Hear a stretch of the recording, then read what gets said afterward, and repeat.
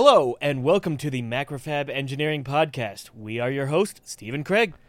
And Parker Dillman. This is episode 169. So, Parker, you got some stuff to tell us, right? Yeah. It's been a couple episodes since we've done a Me and You podcast. Yeah, so we got some fun stuff. Yeah. So I've been working more on the Pentator. So we brought that up when Ben was on the podcast. He's helping me do the software side and kind of the peripheral design on the Pentator. Mm-hmm. So we decided to kind of go with the AT SAMD 21G18A microcontroller. This is the first time I've ever done a SAMD microcontroller, so it's kind of weird because I'm used to like MSP 430s and what's the other one? The Silicon Labs. Silicon Labs, the Sleepy Bees, The propeller. I'm used to those, and like the Parallax propeller. Yeah. So I never really dealt too much with SAMDs before. I've done a lot of PIC32 stuff. What's interesting is you can use a 32.768 kilohertz clock like you would use for like a real-time clock. Uh-huh. That's its system clock. And then it has like a PLL that boosts it to, or I guess that boost is the wrong term. It accelerates the clock to 80 megahertz. Phase locks it a gazillion times up to 80. It's kind of crazy because like I mean, there's plenty of processors that run on that, or they have options for an RTC like that. But I haven't seen it before where they use that as the main clock. Yeah, the Sleepy Bees from Silicon Labs can, but they only go to like 20 megahertz on that. Mm-hmm. I mean, this thing's going to 80 megahertz on that clock, which I guess it's only 4 times more, right? Yeah. Every time that this little crystal clicks, a whole bunch of stuff has to happen, right? Yes. Many more times faster than it clicks. Yeah, that's the whole point. Have you ever looked at phase lock loop stuff? And I have not. That's a black magic art for me. Yeah, it's crazy. It's really weird. I've only looked at it enough to like answer the question like, what is a phase lock loop? I don't even know that. We should have someone on the podcast come on and talk about phase lock loops. Yeah, that would be great. Invigorating. Yeah. It starts with, hello, this is you. So what's a phase lock loop? Just like break right. Yeah, that's the first question. That's it. And then like answer that and that's it. So how about we should actually come up with a list of questions that are like that ask electrical engineers when they come on. Oh, yeah, but they have to be, like, super hard questions. Well, yeah, like, what is a phase lock loop? Like, yeah. Or implement phase lock loop in FPGA. Like bullshit, like, interview questions that you would get asked. Yeah. Huh. And that's always the first question, and they immediately leave the hangout session. Yeah, just like, that's it. You're on your own for this one. Yeah. We have a product at work that uses multiple phase lock loops, so I've looked into it, and it's an oscillator that is different from many other oscillators, as in like one oscillator controls another via phase lock looping, kind of thing. So, but in terms of like on low frequency stuff, they're a little bit, I guess, easier to understand. But on this, like, how do you get 32 kilohertz to ring up to 80 kilohertz, effectively? Mm-hmm. That's, I don't know. 80 megahertz. Did I say kilohertz? Yeah, megahertz. Yeah. It has to go fast. Yeah, gotta go fast. And so, yeah, and one of the big things with this Pentator is trying to reduce the cost of the pin hex system. Yeah. Because we did a pretty good job at lowering the cost of the pin hex system, but we want to take it a step further and reducing the cost. So it's like, going with a cheaper microcontroller. And so instead of like the $10 PIC32, we're going down to, a $3 SAMD chip. And so the difference between the PIC32 and the SAMD is they're about the same speed, but the SAMD is a lot smaller die and it's got less I/O. And on the PIC32, we use like all the I/O. So it has like 100 GPIO. Mm. So to get around that, we're using some like I/O expanders that are SPI addressable. And that way we can expand how much I/O we can have, so we can interface with like all the solenoids, the solenoid MOSFETs, and all the switches and that kind of stuff. So with it being all on SPI, do you have any kind of, have you had to put any thought into how fast you address things, or are you putting like faster things on GPIO and slower things on the SPI expander? We don't really have to worry about that too much, because like our old pinball kernel on the PinHEC ran at like 1,000 hertz, which is plenty fast for, human interaction. Yeah. But, the PIC32 is running at 80 megahertz. So 1,000 hertz is like nothing. So it's doing all the background stuff, managing all the, DMA and all the game management stuff. And then it just handles the IO stuff at, 100 megahertz. Right. At 1,000 hertz. Yeah. 100 megahertz would be insane. And so basically we're going to run the SPI at kind of like the fastest it can go and not really worry about it. It's basically like, we'll get to it, basically, because we're running the kernel at 100 hertz. Man, I'm going bad at that. 1,000 hertz. So we don't really have to worry about that too much. Sure. Yeah. Do you know what your SPI write speed is? Not right now. Okay. It's up there, right? Yeah, well, we haven't gotten that far yet, but it's going to be fast enough. We did some calculations, mainly on, like, the lights. Yeah. Because we are... we're doing serial lights, and so we calculate like how fast we can drive that serial light string. Right. We're like, okay, we have to drive it for this amount of time, and you have to make sure you keep all your clocks synced and all that stuff. And so you're filling up that buffer and stuff like that. And we basically made sure running serial lights wouldn't interfere with like normal, game management, and it won't. Got it. Yeah. Yep. And the big thing with the Pinatar from the PinHEC is reducing like voltage rails, because the PinHEC had 12 volts, 50 volts, 5 volts, 3.3 volts, and then ground, right? And so it was a 6-layer board. Yeah, that's a lot of expense in just regulation, right? Yeah. And so the big thing with what I want to do with the Pinatar is reduce how many voltage rails we're using like on the board to just 3.3 volts. So sure, we'll have to have 50 volts for like the solenoids, and we'll have to have higher voltage, like 5 volts for all the external like lights, and we're doing serial switches, so we have to send 5 volts down for those too. But those are just on the I/O, the peripheral, right? So you just run a big fat trace to it on one layer, so you don't have to have its own internal plane layer taking up, your stack up. And so we're hoping to get down to basically a 4-layer board. So we'll have signal, ground, 3.3 volts, signal again. Yeah. Or we can be jerks and like do 3.3 volts on top and then signals inside and then ground. So no one can see the traces, or you can never repair it. Yeah, but you could say it's there for shielding, right? Yeah, it's there for shielding. Yeah, like a pinball controller needs that, Yeah, exactly. It's on a big steel backplane, so yeah, it's got all the shielding it needs. Right. So on the PinHEC system, you had mounting holes and you used PEM studs to kind of mount it to like a little bracket. Are you going to do something similar to that on this one? Yeah, we're probably going to get off of PEM studs, because the machine shop that we used for that didn't like PEM studs, because you have to pay for the PEM stud tooling, and they didn't like that. Yeah, there's like an anvil and stuff you have to buy for it.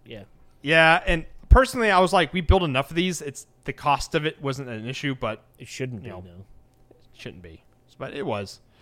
We'll probably figure something else out. But I'd like to have I'm basically looking, so like when we sell the Pinatar to people, like because this is not to sell.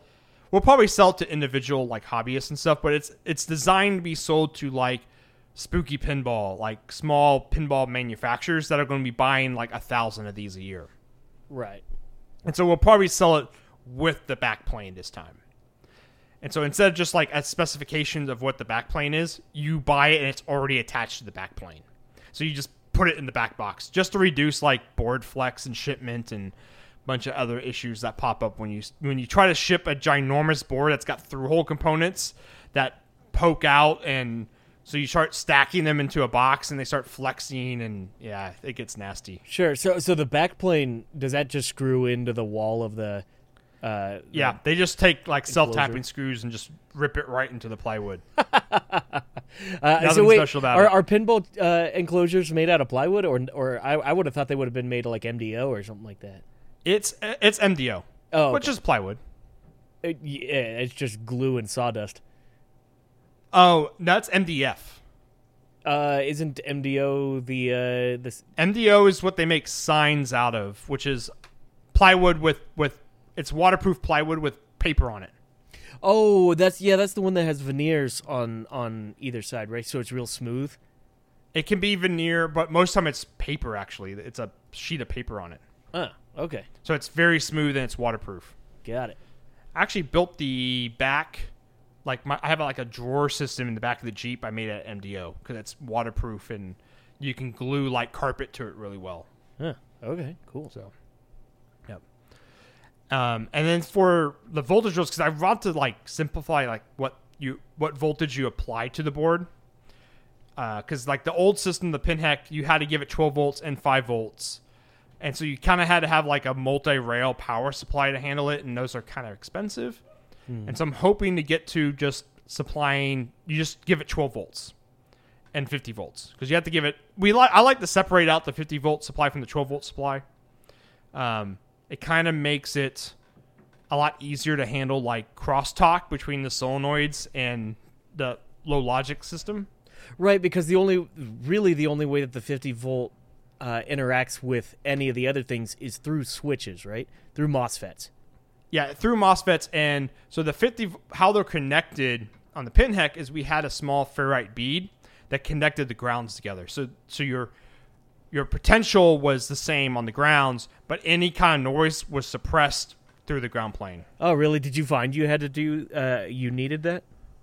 No. Well, we never experimented with just like putting a trace there or anything, but it worked. Oh, so okay. We're like, okay. So it worked really well. Slap we it never, in and yeah, okay. Yeah, we never had issues with it, so we just said, okay, we'll just run that. Yeah, leave it. Got it.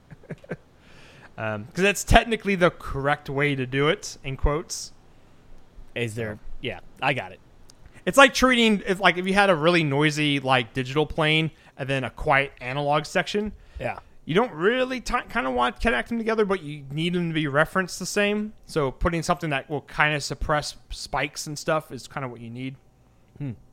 Yeah, got it. So a little ferrite bead kind of works. I guess you could technically put a trace there or like 2 pads and then figure out what frequencies you need to suppress.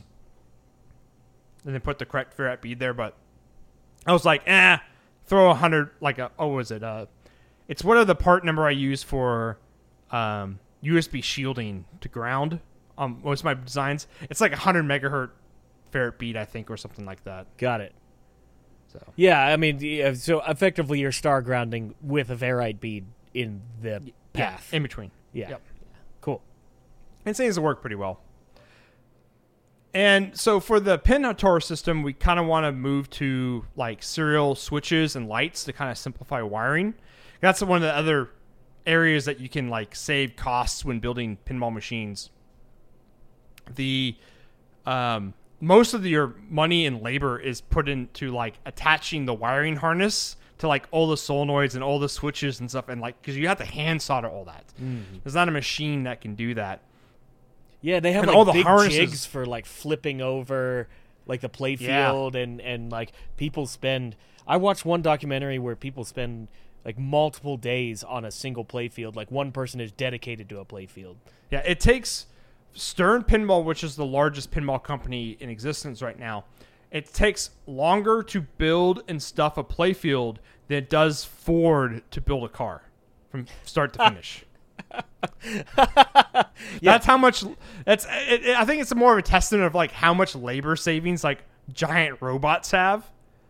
Well, but so it begs the question: is Stern really, really, really inefficient, or is Ford really, really, really efficient? Like, I think pinball machines are just really inefficient to just build. Yeah. Currently. Yeah, sure. And so what we want to do is make it faster. So we want to build serial switches. So you just have to plug cables into each one. Yeah. Right. And So I started looking at like serial LEDs, these smart LEDs like the WS2812Bs. The problem with those smart LEDs is they can't reflow at all at lead-free temps. Right. Like their max temperature is like 235 C. You reflow them, and then their lenses crack, and then the gold bonds pull off the dye. Yeah, and so they fail. Yeah, and we've talked about these all the time on the podcast, and they have like a 30 to 40% failure rate in lead-free reflow, which kind of sucks. Because I remember there was a really good picture on one of the previous podcasts of me wearing like a welding helmet, replacing these LEDs and testing them. So I was wearing the welding helmet to protect my eyes from how bright they were. Yeah, so I was just like looking at them. When you turn them on full bright white, they're just unbelievable. Like it's like staring at it's staring at an eclipse. Yeah, they're ridiculous. Right, I remember you just sitting at the bench for hours upon hours replacing those. I don't remember what the product was or something like that. But wasn't it like an array of these lights, and like inside the array like 2 or 3 of them were out. Oh, and the thing is, since they're serial, you had to replace the first one in the chain that was bad. Mm-hmm. So you'd fix that one, clean the board, wash it, dry it, test it again, and then there'd be another one in the chain dead. Do the whole process over again. So you do like them in batches. So you'd place one and do a whole batch, wash them all. Right. Yeah. But it was not fun. That was an entire week of my life was replacing 3,000 LEDs. Yeah, that sucks. And then we basically after that we put a blanket statement of like we're not doing these LEDs ever again in production for people. Right. But so I started doing more research in these smart LEDs, actually going to the original like manufacturers like APA Electronics. And I started looking through their catalog. I'm like, okay, it's been like 5 years since that incident. They've had to have like found their way and started making like a lead-free version that can like reflow at like 250 or higher Celsius. Right. And they have, according to the data sheet at least. Yeah. And so the APA 102C 5050 256 can reflow at 256 degrees Celsius. Go figure. And then they also have the APA 104 260 5050, which reflows at 260 degrees Celsius. And so one of those uses like the single wire WS2812 method of communication, and the other one uses data clock. I can't remember which one's which. So it makes you wonder nowadays, like, why would any manufacturer make a surface mount product that can't handle the industry standard? Like, I don't know. It's really curious, and it's not an isolated event. Like, look all over the internet for WS2812, and all you get is these are really cool, but you can't use them. Yeah, if you Google like WS2812 lead-free reflow, everyone's just like, no. Yeah, just don't even try. Everyone's had the same results. Yeah, they're pretty bad. But so I contacted their sales rep here in America about them, and I'm like, hey, so what's the deal with these parts? The data sheet says we can reflow them, and they're like, yeah, these are actually kind of new. And so what they happened was I guess the guy told me a big enough customer came in and ordered enough of them and told them we have to reflow these at lead-free reflow specs. And so they changed their entire product line to be lead-free reflow compatible. That one company, okay, so first of all, that one company is the biggest order they've ever had, so they make a bunch of money, and now they're going to have a lead-free process. So, I mean, that one company is their savior in a way, Kind of, I guess. At least they're the savior of other people using these LEDs. Well, okay, so we also talked about it a long time ago, but weren't we saying that using a vapor phase technology, these could have been soldered properly? With lead-free, correct, yeah. Yeah. So, I mean, so there is a industry standard way that you could use them. You just have to find a CM that has a vapor phase oven. Yeah. Right. Exactly. So, but you're not talking mass volume there, so. No, because isn't vapor phase kind of slow? It's batch. Yeah. Yeah. So, all right. It's not a conveyor style reflow. It is you put them in there for 15 minutes or however long your reflow profile is, and 15 minutes is way long, so 6 minutes. But yeah, it's not a continual stream, so you got to put them in, cool down, pull them out, etc. Well, you guys have a Heller 17 something? Yeah, something like that. 17. It's one of the big guys. I reprofiled ours just not that long ago. In fact, we did some reprofiling today, actually, just to we had some boards that have some pretty tall electrolytics on them, and it's interesting because the electrolytics, depending on the direction that the boards went in the oven, they either soldered well or had some issues, and it was due to the fact that you have hot air blowing on it, and those electrolytics were actually shielding their pads if they were going in one direction. So in other words, kind of hot tip from the Macrofab Engineering Podcast: if you have a line of electrolytics, you want to try to panelize the board such that the electrolytics are in a line that is parallel with the conveyor belt, such that the hot air can flow around the electrolytics as opposed to them being like a shield in a way. Yeah, so like one side gets reflowed and the other in the trailing side does not. Yeah, you have like a heat shadow in a way from the electrolytics. Yeah. And the thing is, you can actually get like any passives that are in that heat shadow. Got to watch out for that. So. Yep. Interesting. Yeah. I actually never really thought about that, but I never designed anything with really tall electrolytics yet. So. Well, and if it's one electrolytic, it's one thing. But if you have like 4 or 5 in a straight line, and they're all, if they're all like 5 times taller than a 0603, there's a good chance that, first of all, the electrolytics pad won't solder, but maybe also anything close by. So keep an eye out for that. But so in that kind of situation, you can just crank the oven. Yeah, that too. But you run into other issues sometimes with that. Right. So I ordered 2 reels, one of each of those, and so when they arrive, I'll do some testing. I'll put them in my inventory at Macrofab and then have the production team just make some test boards and then test them and see how well it'll work. And if I get 100% yield, then I'm thinking about making these house parts for Macrofab, which would be pretty nice because I think one of them is a drop-in replacement for WS2812s. Nice. Which would be nice. Yeah. I actually had a customer just ask me the other day about this part number. And the thing is, I didn't recognize the part number. All I did was I pulled up the data sheet and I saw that LED and I was like, no. You're like, hell no. No. And he was like, but it says lead-free temperature. He's like, look at the temperature. I'm like, I don't know. We'll have to find out. Was it like SK something? I don't remember off the top of my head. There's some of them that say like they do 250, but they can't. They just lie on the data sheet. Yeah. But I made sure I talked right? a lot with the sales rep, and he's like, these can do lead-free 260. So we shall see. Nice. So APA Electronic, you're going to be on the hook for this one. All our listeners will know. Ooh. And then actually at the fab, we got some new equipment. We got a Mycronic My 300 and a Mycronic My 700. So the 300s are new pick and place, and they're working on getting that. I think it's actually placing parts already this week, or last week actually. And so the big thing over that, our old one was the My 200. It's basically twice as wide, and it has a larger multi-pick head, which is cool. So it goes a little bit faster, and it's quieter. So they got some new maglev technology in it or something. Huh. Okay. Yeah.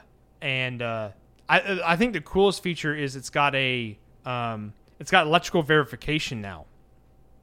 And so what that enables you to do is when you build the tooling for the machine, the program, you say like, hey, the part that goes on R1 is a 10K resistor with this tolerance. Because we already have that information. And so, yeah, that's all fine. And so people will load the reel into the clip, which is what they call the feeder on the Mycronic, and then you put it in. And the clip says, hey, I'm a 10K. But the clip doesn't actually know it's a 10K. It only knows it's a 10K because a human told it was. Right. And so you're basically banking on the fact that a human put a 10K resistor reel into the clip. Right. And so what this does is gives another, like, we have some checks and verifications for that, but, stuff still happens. And so this gives us another level of just in case. Just in case someone actually loaded a 100K in there or a 1K or whatever into that machine. Or it could actually find, hey, this is supposed to be a 1% part, but this is actually a 5% part. Oh, it'll check tolerance. It will check tolerances too. That's really cool. Will it check capacitance also? I think it does as well. I think it does capacitance and diode. Oh, so it'll tell you if you're placing it the wrong way? Yeah. Which is nice. It's rare, but it does happen occasionally that a polarized component can be flipped inside of the tape. We've received parts in tubes from like DigiKey and Mauser, parts backwards. Yeah. Well, a lot of times they're tubed and reeled by Mauser or whatnot, and so that's another level of a mistake could be made. Yeah, exactly. So, and I've seen actually parts jump in the tape, and so like because you have a couple components exposed in the clip, and so when it moves forward, a part can jump and then kind of just like rotate around. So I've seen diodes flip backwards. Oh yeah, because of that for sure. And it's insane to think about that can happen, but yeah, it does happen. Oh, which absolutely.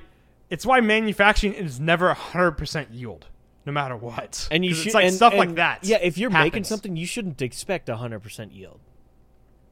I mean, if you're asking for 1, then maybe. I would say if you're asking for 1, you should be expecting 100% yield. Yeah, for sure. Low volume, yeah, you should be expecting 100% yield. But for high volume stuff like that, just like there's like a % chance something will happen, and so you will get one that happens on. Yeah, I've actually seen an SOIC 8 flip upside down in tape, just from the tape being advanced a slot. Dang, I saw it once, but it has happened. Yeah, kind of crazy. And then we got a My 700, which they were working on. The Micronic guys were there this week to set that machine up, which is our new upgraded PaceJet machine. So it'll be able to do smaller dot sizes for parts, and it's dual head, so it's faster. Oh, nice. So that's gonna be cool. So the My 200 and the My 500. 300. It was a 500-year-old PaceJet, right? Yeah. So we still have those machines, and they're still running. What are those going to be dedicated for? They will be dedicated to our 10-day prototypes class. Oh, okay, got it. Yeah, so your faster stuff goes on one line, and production-ish stuff goes on the other line. Yeah, low volume production-ish stuff will go there. Cool. Yeah. And the crazy thing is, when you look at the My 500 through the 700, it lost weight. Yeah. Because if you remember the 500, the 500 is such an insane machine when you look at it. It's because bulky. the chassis is made out of granite. Yeah, because that thing hauls ass. So it needs to be really stable. It's really heavy and stable. But the 700 looks like a normal stencil machine. Huh, really? So so the 500 looks like nothing else in SMT machinery, but the 700 looks just like a stencil printer would look like. Yeah. And it's not made out of granite. It is really heavy. Yeah. But I haven't dug into it yet, so I'm like, how do they make it that heavy? I'm going to guess it has lead bricks underneath it. Or it's made out of it has concrete blocks underneath it. Because for some reason, because it's just like a sheet metal outside, like a normal machine would be. Oh yeah, the My 500 had a really thick exterior, it was beefy. Yeah. I can't remember what the name. Heavy Robotics. We had them on a year and a half ago, 2 years ago, and we were talking about their robotic arm offerings. And I remember something that they mentioned about CNC and motion, and you could pick accuracy and stiffness and rigidity as like those are like knobs you The can three tweak. knobs you can play with, yeah. Yeah, the knobs you can tweak. It always felt like the My 500 just tweaked all three knobs up. You're like, Yes. It's rigid as hell, it's unbelievably accurate, and it's really fast. But I guess the one knob that they didn't tweak is how much it costs, right? Yeah. How much it costs to manufacture. Right. Yeah. So the 500 was the first generation of that kind of paste jet machine. So the 700 is actually the third generation. So we skipped the 600. Got it. And so I think basically, I think with the 500, they didn't really know how to design it, and so they kind of they did what you said. They cranked all the knobs and made sure it worked, and so they could actually sell the technology. And now they're backing it off. And now they're tweaking it and say, okay, now we need to make money, so let's optimize all that stuff. Yeah. Maybe it doesn't need to have, a granite exterior. yeah, for sure. Yeah, it's heavy as hell. And when your paste jetter costs more than your pick and place, or I shouldn't say paste jetter, when your paste application device, let's put it this way: the one of the paste machines we use at work, I think, was $20,000, whereas a paste jetter is 10x that. So like it gets up there. Yeah, you can get the job done for a lot less money. Yeah. Right. Yeah, the problem is stencils start eating up your NREs. Oh, of course, So. yeah. And with the way that you guys manufacture stuff, stencils would be awful. You'd be having 5 or 6 stencils arrive every day, and they're only used for that day. It'd be like 4 times that number, but yeah. Yeah, probably. Yeah. Yeah. No, We have I think at the moment we have 30 or 40 different panels show up every day right now. That's crazy. That's different panels. right. Yeah, Yeah. that's It's nuts. insane how many different kind of jobs we run on those machines. So I'm so glad we have new machines now. So it's I'm looking forward to seeing the lead times and stuff to start to drop down. Yeah, and that's the goal, right? To get 10-day less than 10-day. Yes. Don't You tell heard me it. when You that heard is. it here first. That's not really a new secret. That's been Macrofab's thing for ever. Ever. Yep. Faster, faster, faster. Right. And be affordable. Ish. So, ish. We're pretty good for our U.S. manufacturing, I would say. Oh, you're in the middle. Yeah. Yeah. Like you're not trying to be the cheapest guy, and you're not just obscenely expensive. You're just Yep. so that's that. Yep. Cool. What are you up to, Steven? So I've been working a bit on the macro amp, which we talked about the last time we had a U&I podcast. And that's the second oldest MacFab podcast projects, or at least top 5. It's up there. It's way up there. Actually, okay, so it's interesting because Parker and I were talking about this just the other day. We dog on the SSPS all the time, the super simple or super stupid power supply. We dog on that as this huge unfinished project and our first one in the first episode and stuff like that. I started digging into it the other day because I was actually thinking about redesigning some chunks of it, and maybe I didn't even remember this, but the last place we left it was it working. We left it as it was functioning. It was totally functioning. The core of it was the Energon cube. Right. And that functioned. We have video of it working. I have an entire blog post I wrote where the end of the blog post was here is the thing functioning. All we need to do now is kind of continue to validate it and then put it all together. And that's where we left it. My mind, I've tricked myself with how many times we've talked about this thing where I'm that thing's not even functioning. No, it straight up works. Yeah, it straight up works. It works fine. Yeah. Although Parker and I were talking about potentially looking at it in a different manner and considering some different topologies. Because even though it worked, there's probably some better ways of doing it. It is not the most efficient machine. It might actually be a runner for one of the most inefficient machines. Yeah, I always think we should change the name to Super Simple Entropy Machine. I see. Yeah. And it just gets worse as it gets older, right? Yeah. That's a good one. So yeah, I don't know. Like I know that was a tangent and whatnot, but it was worth bringing up that like, no, we actually almost finished that project. It's way further along than I thought it was. So, but the macro amp, yeah. So the macro amp was a new tube amplifier that I've been designing for a long time. And I got the boards made, but I had never actually just tested them. Like literally, they were built, just never applied power. And just a while ago, I installed some new tubes in it and put in the JFETs that I just had in a bag. Like those were the last things to solder in. So I soldered those in and fired it up, and lo and behold, everything functioned. Everything asterisk, because one of the JFETs was actually bad. It's just DOA, which kind of sucked. But and in fact, I thought it was one of the new tubes that was bad, like from the get-go. So I clipped out the new tube and replaced it with another one, and it still was bad. And I was like, oh well, I guess I just wasted a new tube. But yeah, no, I found out that a JFET was bad, which that those three, like those TO92 style transistors, like I never had a bad one before, a brand new bad one, I should say. But I guess there's a first for everything. But yeah, so I got I fired it up. Everything seems to function well. I've got way more gain on tap than I actually need. And in the preamp itself, I don't have any attenuation control, like a volume control. Within the structure of the preamp, the idea is to have the attenuation control at the front end of the preamp. So the preamp is always basically running full bore. It's just you choke off what gets sent to it.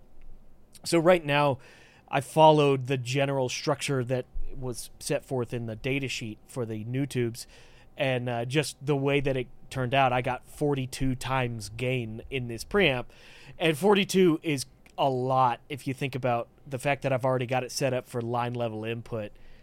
So 42 is way more than enough to drive the power amp to like saturation and beyond, way beyond. So what's a normal gain for line level to like a power amp? What's a normal gain you'd be looking at? So that depends on a ton of factors, but in general, I would say somewhere in the 10 to 12x range, because for this style of amplifier, the power amp will distort somewhere in the 10 to 12 volt input range. Gotcha. Maybe a little bit more, but I would probably leave it about there. And that's, with a 10 volt input to the power amp, 10 volt RMS, I'm going to get the full, 12 to 20 watt output. So with 42 times gain, it's just going to be like an awful mess. So the good thing is gain is easy to get rid of. It's a lot harder to increase. So I just need to chop off some gain somewhere. In other words, probably just increase some resistor values here or there. So that all worked out well. I did have some other component values that I realized that I had just some bad values on. There's a power supply resistor that I chose to be 2K, and that would be a totally fine resistor value. It's a 2K 3 watt, and but I realized that's a beefy guy. Yeah, because I'm dropping some juice through it, but I realized that I pretty heavily miscalculated how much current is flowing through that resistor. So that resistor is supposed to drop somewhere in the vicinity of a few volts, but it's dropping like 20 to 30 right now. So I basically what happened is all of those JFETs I was talking about, they're JFET follows the same convention as a MOSFET, right? You have source, drain, and gate, right? I would say yes. I don't mess with JFET. So these are N channels, so that means the source. So I have them set up as a buffer. So the source is spitting out to a resistor that goes to ground, and I set that resistor to ground far lower than needed. I think I have it at 10K or something like that. But you have 6 of them, and you have 30 some odd volts on that 10K resistor. So, follow whatever current that is, and then multiply it by 6, and then multiply that by the 2K power resistor, and you start dropping a ton of juice. So in other words, all of those 10Ks in my buffer circuits, I can arbitrarily boost them to 100K or 220 or something high. It doesn't really even matter that much. I just need some juice flowing through the JFET. I don't want it to just be like microamps, but it doesn't need to be 5 milliamps per buffer. Yeah. Like, that's just way too much juice. So basically I need to update that, and then I should have everything working pretty well. So you're going to change the power supply resistor, or you're going to change the JFET like loaders? Both. Okay. I'll start by changing the loaders, and then see where I sit, and then and then I'll probably have to bump that 2K resistor down a little bit to just get a usable headroom in that. So that's all good.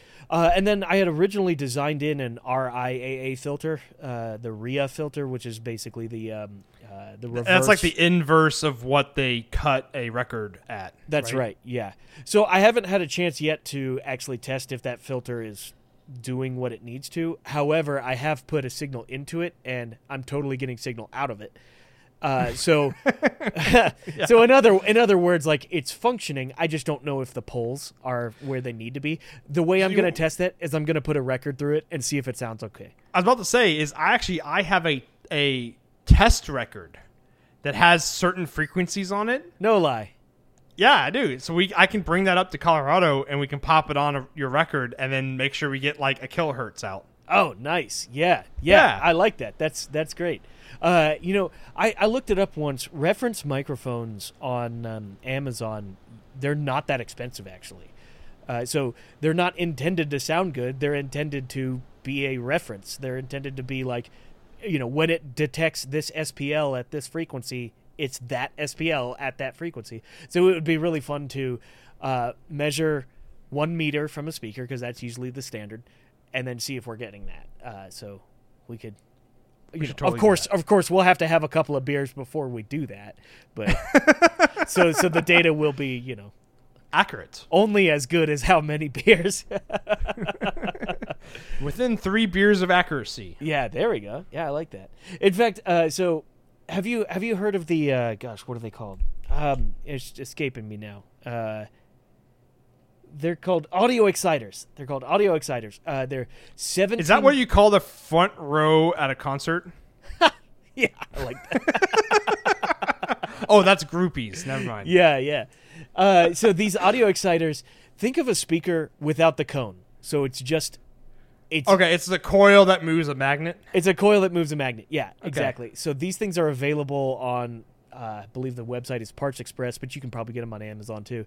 They're like $17, and basically what it is it's just a vibration motor, effectively, that is tuned or has an impedance that works with the amplifier output, so like 8 ohms.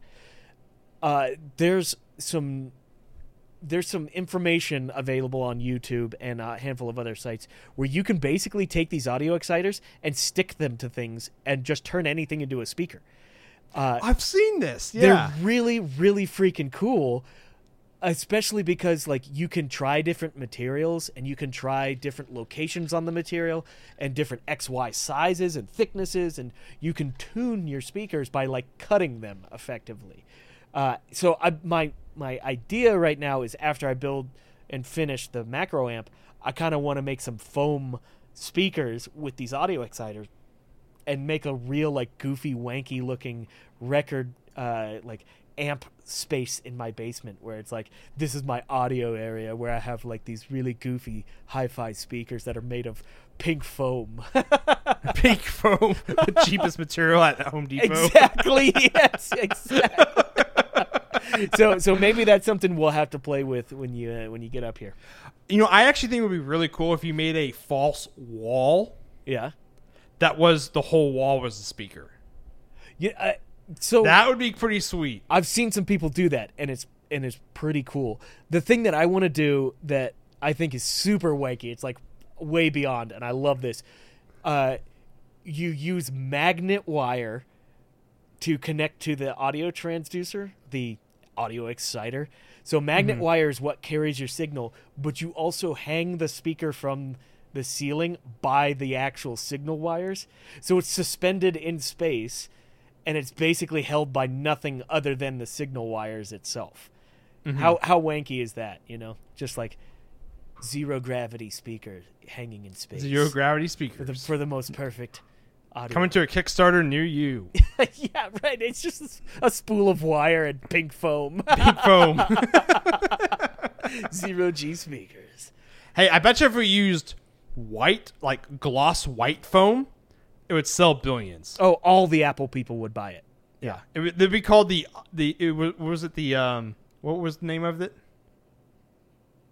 The floating speaker? The Zero G speaker? Yeah. I0 speaker. Oh, yeah. Lowercase I.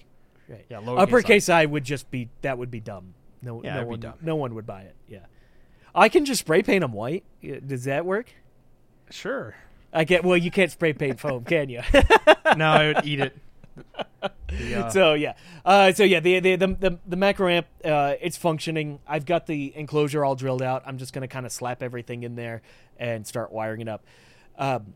So one of the other things I kind of been hammering on is an amp that frankly, this is the third time I've built this amp, and I don't mean like 3 different amps. This is the third time I've built this specific one, like chop it apart, rebuild it. It's like the Johnny Cash song. Which one? I'm not a Johnny Cash. Cadillac by Parts or something like that. Oh. I heard that. I heard he had 1,500 individual, like, unique songs. Like, that's insane. Absolutely. Like insane. hits? No, like it was called One Piece at a Time. He works at like a Cadillac like plant, and he takes a piece at a time to build his own Cadillac. He steals a Cadillac one piece at a time. Basically, yeah. But yeah, I was thinking that amp is like my Jeep. Oh yeah, because you've been up and down building it, like rebuild times. it every 3 years. Yeah, well, and so the thing is, like, I had no intent of actually rebuilding this amp, and in fact, before I rebuilt this entirely, I actually serviced the amp and got it up to like full functioning capability, and then I was like, I literally just got out clippers one day, and I was like, nope, we're doing this, and I just chopped it all apart. But so what's still original? The transformers. Like I was about to say the knobs. No, the chassis is entirely different. The wire, no, nothing. They're just the transformers, and the reason why is because I spent $500 on the transformers 12 years ago. But although I did take all the transformers apart and I repainted them, I took all the rust off of them, and they look gorgeous now. But actually, I would say that amplifier is less the original amplifier than my Jeep actually is, though. Oh yeah.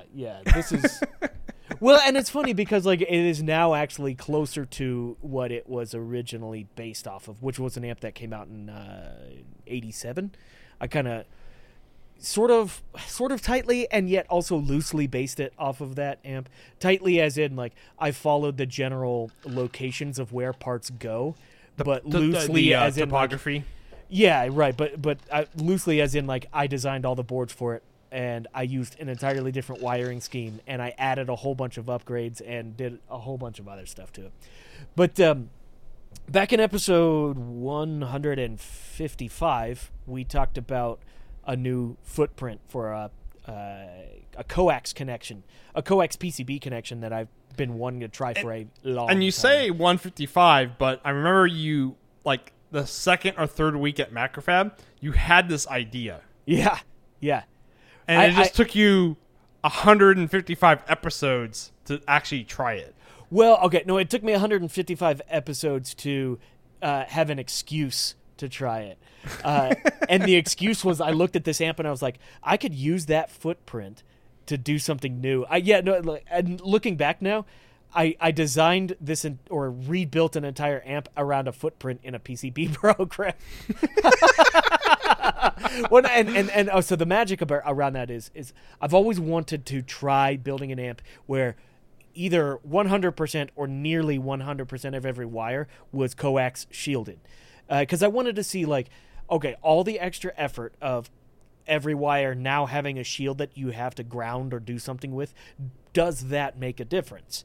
And the answer is, yeah, 100%. It absolutely does make a difference. So I actually got the data sheet for this coax that I used throughout the amp and found that it has about 18 picofarads of capacitance per foot. And that's most of the runs of all the signals on here are 3 inches or less. So we're probably looking at, an average of an extra 4 or 5 picofarads for any given run.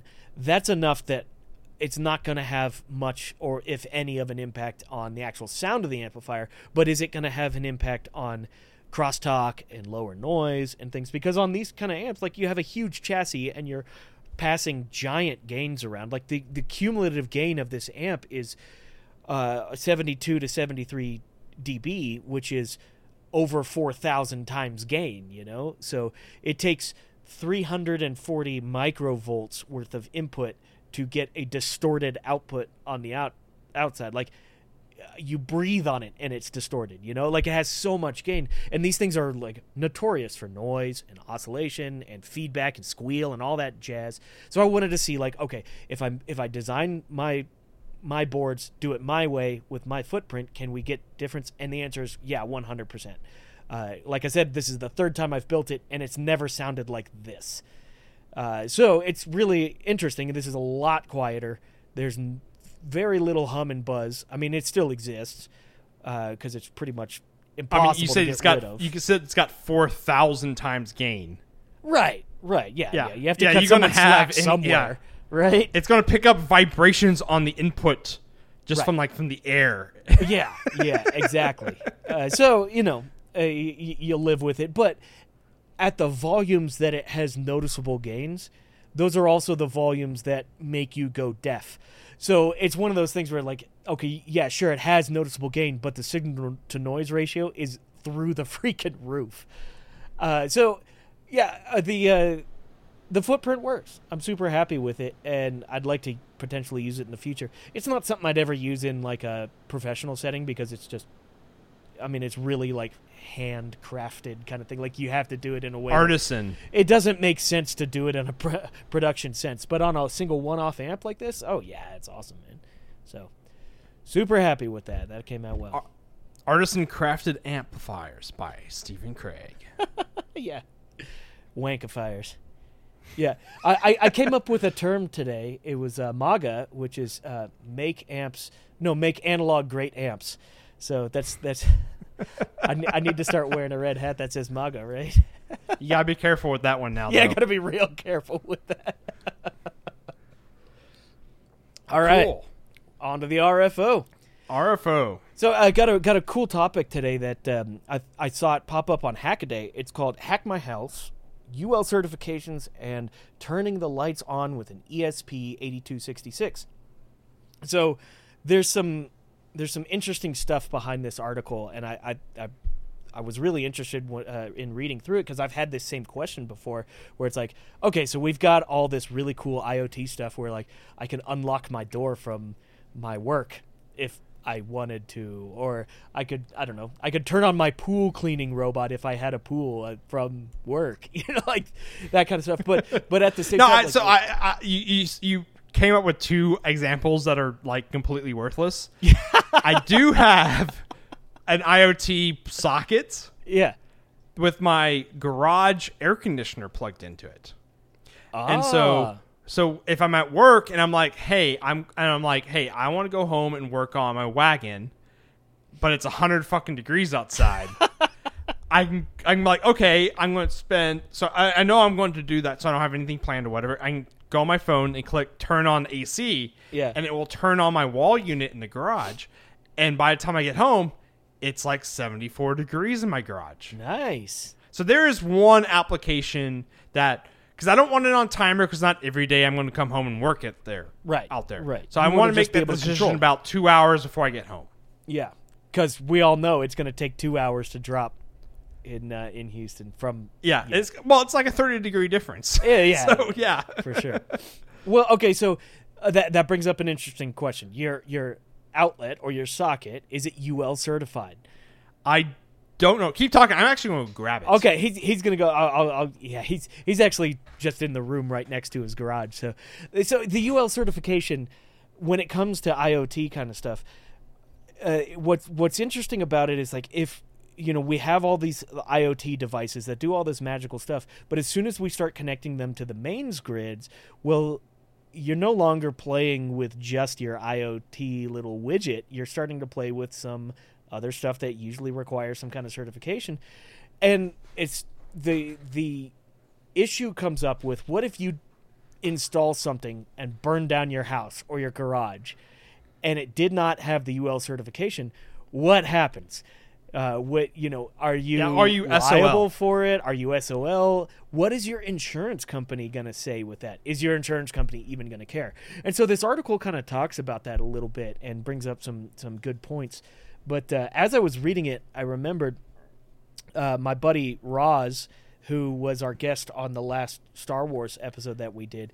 He actually works for an insurance company. So I hit him up and asked him questions on this with the UL certification and what that would mean for a homeowner's policy. And he actually pulled up... Basically the people who would pay you if your house burned down. Right. So he researched it, and he pulled up their standard homeowner's policy and dug through it. And what was really interesting, I'm not going to give away the name of the insurance company, but I assume in general they're all fairly similar.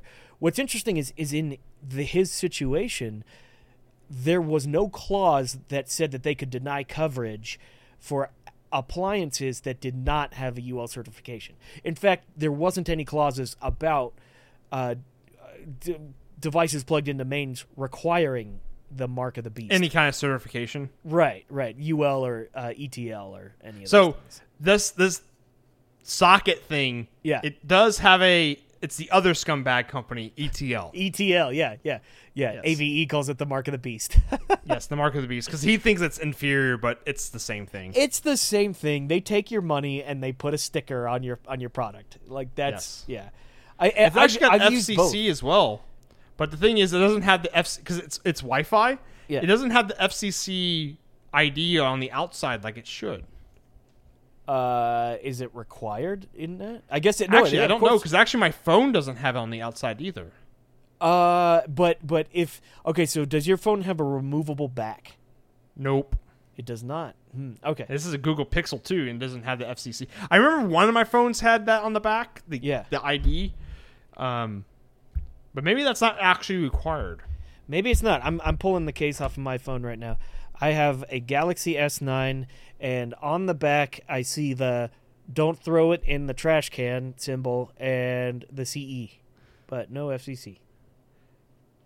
Actually, what's funny is mine says I have the G logo for Google. Yeah. And then it has just a C. And then GTA.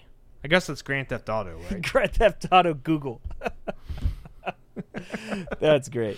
So, okay, so back to the insurance stuff. So my buddy looked through the homeowner policy and basically said, like, if you plug in an appliance and your house burns down because of that appliance, it's not guaranteed to be your fault. Or it's not like inherently your fault. In other words, like if you go to Amazon and you buy some garbage, whatever, the consumer is not required to validate the product. Exactly. The consumer is not even supposed to necessarily have knowledge of that. That's more. Well, I'm not going to go down that route, but regardless, so that would not be on them. Now the question is, okay, great. So if I buy it from someone else and it doesn't have the mark on it, that's one thing. But what if I build a little circuit and I shove it in a J box and put it in the wall and I burn down my house? Now we're starting to get into some different territory there. And what it comes down to is maybe is what he came down with. So what's interesting is it's not like a guaranteed inherent yes. Like if the insurance company found out that I made a circuit that burns out, like this amp right here. If my amp right now just like caught fire, or your 5,000 or 5 kilowatt brewery system. Hey, 10 kilowatt. 10 kilowatts. Yeah, if that burned down my house, that doesn't inherently mean that I would be denied coverage. what it comes down to is the legal term negligence, which I'm not even going to pretend to know how to interpret that. However, what it really comes down to is the insurance company proving negligence. Like, was there negligence on your behalf? Or did you just pull up an Instructables thing and follow it to the T and say, well, okay, I followed what was given to me online. So there's a bunch of questions that you would very likely be asked, like, what do you do? Are you aware of electrical code? Are you an electrical engineer? Yeah, do you use I'm an engineer as a valid defense on your device burning your house down? Yeah, right. Maybe not, actually, because that means you're a bad engineer. I don't know. Or an inquisitive mind, one or the other, right? Yeah. Will this burn down my house? Let's find out. Find out, yeah. I was just testing the scientific theory. There we go. Yeah. Test complete. Yes. Test complete. Hypothesis false. False. Yeah, so I guess the takeaway with all of this, I was kind of surprised. Insurance companies want to make sure you didn't do it on purpose. Yeah, well, they don't want you committing arson, right? Yeah, on your own property. Right. I'm pretty sure they would deny you coverage. Is that still considered arson? To your own. I don't know legally. I'm not going to pretend to know that. I mean, if you burn down your house, I think that's just insurance fraud at that point. I think you burning down your house is called you burning down your house. Like, that's just sort of how it goes. Yeah. No, you're right. Maybe arson means that you're doing it maliciously to not your own property. Yeah, I think that's true. I think it would just be insurance fraud. Fraud. They're making sure you're not committing insurance fraud is what they're worried about. Yeah. Well, okay, so all said and done, like, I didn't know that, and I was a little bit surprised that, if you... I always thought that if you plugged in something into the wall that doesn't have the UL cert, then you are taking a risk. And you sort of are, but you're not taking as much of a risk as I thought you would. Yeah. So all those Hackaday comments are wrong. I haven't looked at them. They're like, if you plug in a device that's not UL certified, you're gonna, void your insurance policy. Okay, so actually, coming up here soon, I have scheduled, because we bought some new equipment at work, and in order to get the city of Denver to sign off on our electrical permit, we have to get Intertech to come out and do an inspection of the installation, especially because this is European equipment. So we have a 240 to 400 volt 3-phase transformer. So it drives on the left side of the road. Yeah. Yeah. So I have the inspector come in a week or two. I'm going to ask him about that also. Like, if it doesn't have, the mark of the beast and we plug it into the wall, like, what kind of risk are we taking? I mean, obviously, I'm willing to take a lot of risk with the stuff that I have here, but just like a general consumer. Mm-hmm. I don't know. Be interesting. Yeah. Cool. So I found another topic on Hackaday that I thought was a really cool thing to talk about, and it's called component shelf life: how to use all that old junk, which is basically we have lots of old junk. Yeah, well, and that's it. Kind of hits home a little bit, but it's really a question of how old is too old for a component, and how do you know that, and how do you deal appropriately with it. So Macrofab goes through components pretty damn fast. So, like, you don't have lots of old components, right? Yeah, we have no old components. Yeah, like your component life is measured in days. Yeah, week at most. Right. So right. It's not. I mean, maybe your house parts, you have stock of house parts, but those are all things that are known to be acceptable. Good for a long time. Yeah. Yeah. Right. Like resistors and stuff like that. Yeah. So we always check the data sheets for that, and like the main thing with component lives is when you check data sheets, it is they mainly care about how you're storing them. Are you storing them in a cool, dry place? Are they in vacuum bags? Are they ESD protected? All that good stuff. Right. Yeah, for sure. Well, and so we make moisture sensitivity. So we make sure we store parts correctly. The problem you run into is like surplus stores. So like when you go to a surplus store, and I've been to a surplus store here in Houston and picked up like electrolytic capacitor out, and read the date code, and it was 30 years old. Yeah, it's like, almost as old as you are. A part that's almost as old as I am, and it's for sale. And it's not any cheaper than buying one on Mouser. Yeah. Well, and that's an interesting, trap, because like if you go to a surplus store to buy something that you want to be reliable, you have no guarantees. No. It's like plugging a non-UL marked thing into the wall, right? Yeah, except it's into your PCB. Right. So what are components to avoid if you're looking for long life, like in terms of like buying at a surplus store? To avoid electrolytic capacitors, 100%. Yeah. And I would say look at like leads of parts and see how badly oxidized they are. The good thing with like through-hole parts is there's usually enough like meat there you can like file off any oxidization off like leads and stuff. But surface mount parts, the good thing with surface mount parts is usually the reel they come on, at least if you can find the reel. So like if you're doing cut tape, they'll have a date code. Yeah. And I don't know, I mean, each manufacturer is different on what they recommend. So you have to look up like how long this X part is okay being exposed to air. If you're hand soldering like SMT parts, it's probably fine to just like pull them off the tape and solder them on. But if you're going to reflow them, especially because a lot of times when I go to surplus stores, they just have the reels just like in a cabinet. Yeah. And so it's like, okay, you can't reflow those because they'll probably explode like popcorn. All the moisture, especially here in Houston. Oh yeah, they're just sponges. Yes. Right. So the old resistors, I guess they're not even really that old, but like metal film resistors that have that like ceramic outside on them, those things last forever. I mean, those things are really like, and the concrete I call them concrete. The white stone-looking resistors. Yeah, they got a ceramic goop on the outside. No wire-wound resistor. Those last forever. Yeah. Old inductors, like core-wound inductors and things like that, those will last a long, long time. Mm-hmm. Some film caps do have some life to them because they are moisture sensitive. I guess it's worth like look at how the component is constructed and packaged. Like if it's a dipped kind of thing, then maybe not. But if it's got like a ceramic outside, then you're probably fine. Mm-hmm. So unless you reflow it, then it could be bad. Because ceramics are really good at absorbing moisture. Sure. Yeah, then you can get cracking and things like that. Yeah, especially during reflow. But otherwise, they're fine. But this reminds me of buying parts off from third-party sources, like for the Open MV cameras from way back in the day. Yeah, that's old. This is like 4 years ago, right? Something like that. Yeah.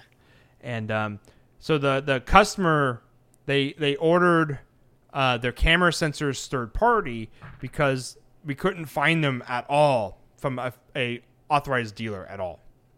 Right. And actually, the OEM manufacturer for the part said that these were end of life like 3 or 4 years before we were doing this project for them. Oh yeah, when we were asking for them, like they were like there wasn't even a trace of them in their factory. Yeah, and so our customer found these parts and we're like, okay, we'll use them because you're supplying them, but no warranty. And they just would not reflow, and they would just pop off the board. And these are like image sensors that are so they're BGAs basically. Yeah. And what we found out was the balls on all of them had oxidized. So these sensors were they could have been either old stock, so like or old stock and removed off of old boards. But since they were really consistent, we think they were just like poorly stored for 5 or 6 years or however long they've been out of stock for. And so all the balls were just all oxidized. Right. And Hackaday did an article about this story way back then, and the comments were amazing, like how to get rid of the oxidization. And so, the one that sticks out was someone told us to like sand the balls with sandpaper. I'm just like, yeah, we got to take like a micron layer off of these balls, and we're going to do it with sandpaper for like the entire production run. Right. Yeah. And basically what we ended up doing was we sent it was actually Steven reballed like 20 in shop, and they all worked, and then we shipped them off and got them professionally reballed, and then they all worked. Yeah. But man, that was trial, and just it's like going down like the 8th level of hell or something like that for manufacturing. If you don't have the right equipment to reball BGAs, even the BGAs that have a smaller number of pins, it's actually it's sort of easy, but not at all. Like the actual actions you take with your hands, the physical motions is easy, but getting everything to just be perfect is kind of hard. It's basically easy, and you just have to get lucky. Yeah, sort of. Yeah, because I did it with like a little tray and like no machinery or anything like that. It was like solder wick and a little laser cut piece of something. I don't even remember. It might have been Mylar or something like that. Was it stainless? Yeah. One was stainless and one was Mylar. Yeah. Okay. Yeah. Yeah, because you had to we built a little jig to hold the part. Right.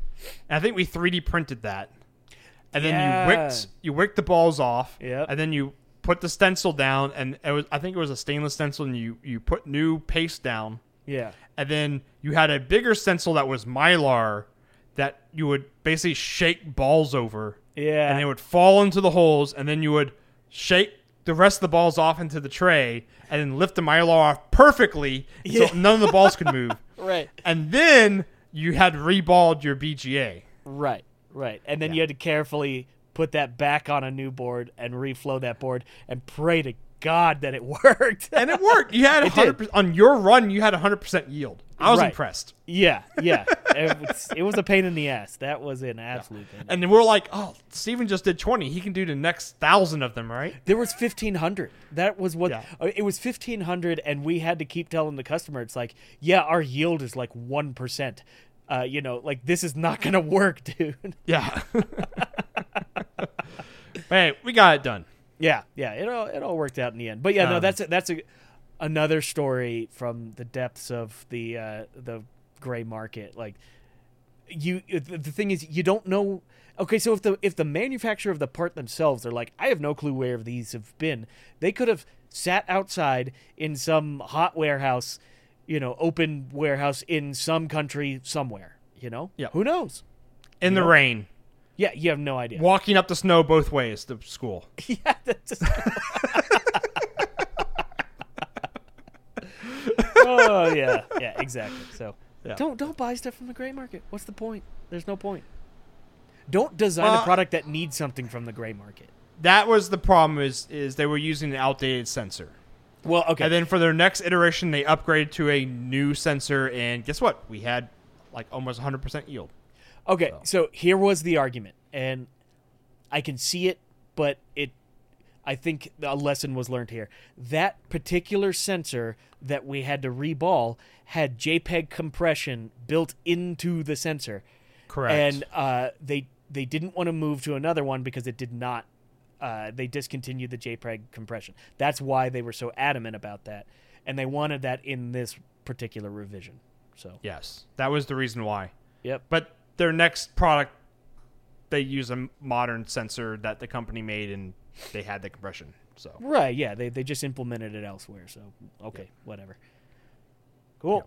Yeah. So our next topic is EU bans lead solder for real this time.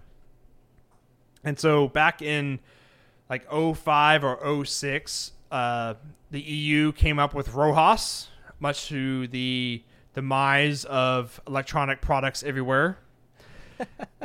So I'm going to go a little bit of a rant on RoHS now. Do it. Okay. So RoHS, it means good things. Get lead out of the environment. Lead's bad. Lead's bad for people. Lead's bad for the environment. The problem with RoHS was how lead gets into the environment is the majority of it gets in through car batteries being tossed into landfills or on wherever car batteries go instead of being recycled, right? Mm-hmm. RoHS exempts car batteries. So you got like 80% of where your lead comes from into the environment. Yeah. It's not even being touched. Yeah. Yeah. And so, Rojas is more than just lead. I think there's 13. Yeah, it's got some heavy metals, but the big thing was lead. Yeah. And so that's my biggest thing is like, okay, you could have pushed, if this was actually going to be good for the environment, you would have pushed car manufacturers in that industry to change off of lead acid batteries, to change to something new or something different. But they didn't. So I hate getting political, but it was really a feel-good political wank for Rojas. So I'm on rojasguide.com right now and on the FAQ page, and there is a question: does Rojas apply to batteries? And like immediately under it, she goes, no. And although it gives some qualifications here. It says all batteries, regardless of type or application, are covered under the EU Battery Directive, which there was one that came out in 2006 and another one that came out in 2013 that basically restricts certain heavy metals, lead, mercury, and cadmium. But still, you're right. Like Rojas, yes, almost guaranteed Rojas was driven by lead. And it's not attacking one of the main sources. Yeah, it wasn't addressing the big elephant in the room. It was attacking the mouses. Right. So regardless, the thing is, hobbyists and commercial users could still buy lead for soldering. After that, they just couldn't be in consumer products. Mm-hmm. Fair enough. But as of March 2018. The EU reclassified lead as being toxic to reproduction. And because of that designation, it can never be sold to the general public. And so you can only be a commercial user. And that went into effect February 28th of this year. And so there's a Reddit thread on the electronics subreddit of a guy went to his local electronics store / surplus store, and they were completely out of leaded solder. So, I can still go to Home Depot or to EPO, which is a local surplus store here in Houston, and I can still buy leaded solder. I can still buy it online. Oh yeah. You can buy it on Mauser. Yeah. So EU, they first banned memes, and now they're banning our leaded solder. I feel that there should be a meme about banning leaded solder. Well, we can make one, but they just can't view it. Yeah, they can't. They're not. When does that go in effect? That's Article. Well, it was Article 13, and then they changed it, and now it's Article 17. Something like that. I don't know. It's not actually about memes. It's about copyright. But the best meme is it's about memes. Yeah, which is pretty great. Yeah. So again, my 20 pounds of vintage Kester 4060 or 6040 leaded solder just keeps going up in price. Yeah. Maybe I can sell it in the black market in the EU. Sell it in like 6-inch strips. We already said. Black market. It's got to be metric. What's 6 inches in metric? Like 12 or 13 centimeters. I only use like Freedom units. I live in America, so sorry. It's like 14 centimeters, something like that. Maybe 15. Actually, I'm doing 100% of everything in metric now. We basically. On your board designs. So I do my. So on board designs, I do my. Because most parts are in metric now, like ICs. Yeah. So I do my placements, like where I put my parts. I do that in metric. Mm-hmm. And then, I try to make it like I put my parts in placements of like what the pitch widths are. So it's like 0.1 millimeter of placement. So that way when I route, that all works. So then I do my fan out in metric, and then I switch to imperial for everything else. And especially if it's connectors, I do imperial for connectors, like their locations. Oh, okay. Because if you have to do fixturing or anything like that, metric imperial is going to be a lot better for like people building stuff in America to handle. Oh, for sure. So, okay, here's the thing. I realized a little while ago that the only thing I was using Imperial for was my board outline, like my actual board size, because I had a good feel for that. Everything else I did metric because every data sheet was in metric. Everything and I was like, this is so dumb. Why am I doing all these conversions when I could just do one conversion or just kind of learn gut feel for metric? So I do metric everything. However, the only thing I don't do metric is tolerancing now because I don't have a good feel for, like, I have an understanding of what 0.003 of an inch is or 0.002, but like 0.002 of an inch in metric is like, I have no clue. Like it's not that I don't have a clue. It's just like I don't have like an understanding or a gut feel for that. Yeah, Parker's, I can tell he's Googling it right now. It's actually 0.05 millimeters. Oh, thank you. Yeah, so like, but if someone were to come over to me and be like, "Is 0.05 millimeters good enough to over or undersize this hole?" I'd be like, "I have no freaking clue." And if they said actually, like 2 or 3,000, because it's the metric system, you shouldn't be using decimals. Oh, so it should be don't get into that. 2 mil should be 50,800 nanometers. Oh God, yeah, no, Yeah, we won't get in that rant. Yeah, I'm not touching that. I'm not touching. How that many turd. European listeners are we going to lose on this episode? Hey, they should be gaining because we're admitting that the metric system is superior in almost every way other than tolerancing. Board outlines. No, it's just whatever you're used to. Now, Well, I mean, that's why I do the fan. The reason why I place electrical components on metric is so that fan outs work well.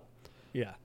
In metric, and then components and stuff that interface with the outside world. Most of my boards are in America. They don't go. My pinball machines don't go international, and so it's like, okay, you want connectors that are metrically or imperially spaced, so you can have fixtures that work with it. And yeah, Imperially spaced. That just sounds like it's got some gravitas to it. It's like metrically spaced it just doesn't have as much ring.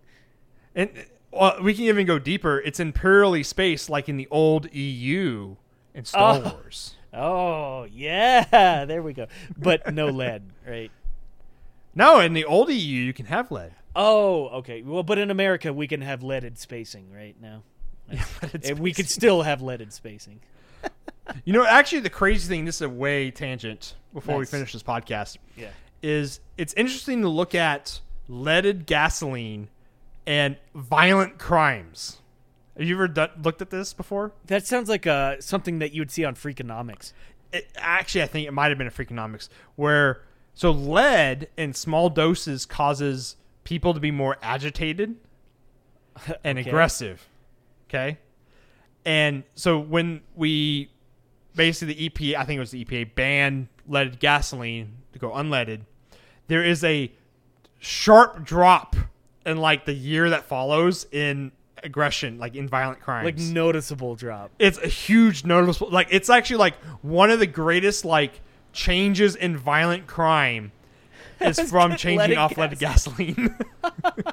That sounds like a correlation without causation kind of thing, but it's such a steep change, and we know lead causes aggression. Sure. So yeah, that's an eyebrow raiser for sure. And the other big one that's coming up is changing like street lamps and like public space lighting to blue lighting from yellow sodium lights.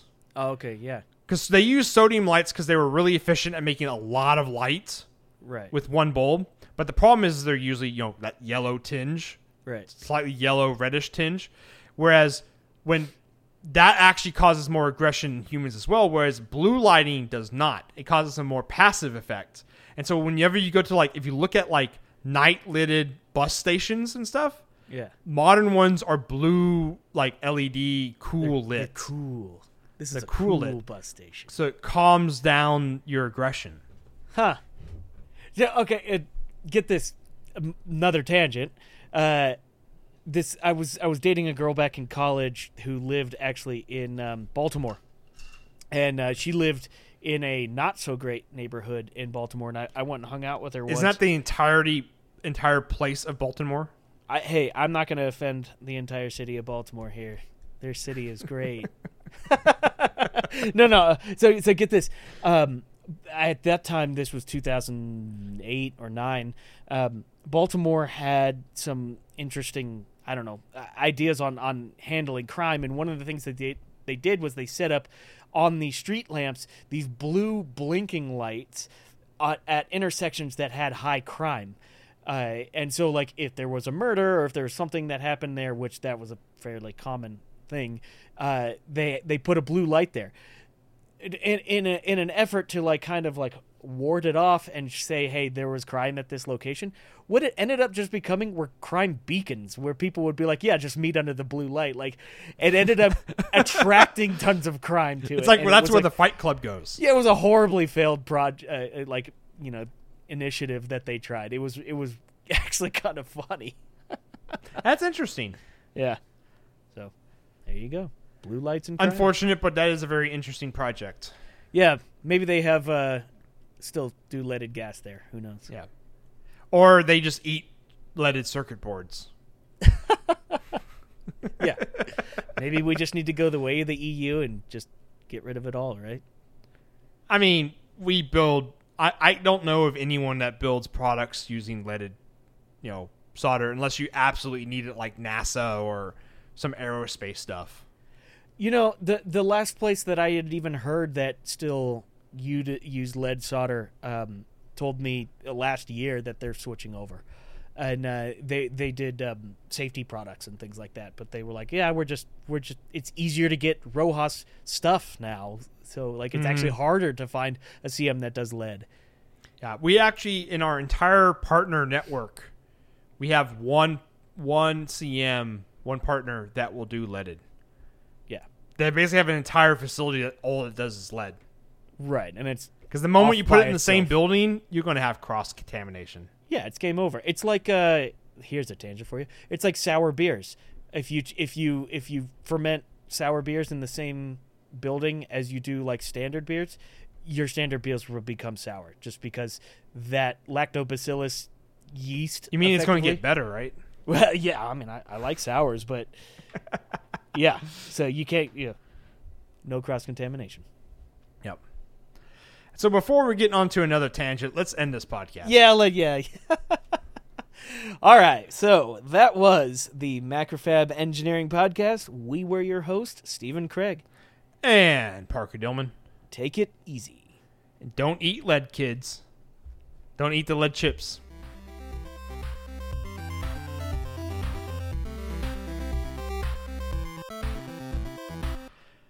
Thank you, yes, you, our listener, for downloading our show. If you have a cool idea, project, or topic, or lead, let Steven and I know. Tweet us at MacFab, at Longhorn Engineer, or at AnalogENG, or email us at podcast@macfab.com. Also, check out our Slack channel. And if you're from the EU, we'll be posting some really cool pictures of leaded solder reels. If you're not subscribed to the podcast yet, click that subscribe button. That way you get the latest MEP episode right when it releases. And please review us wherever you listen, as it helps this show stay visible and helps new listeners find us.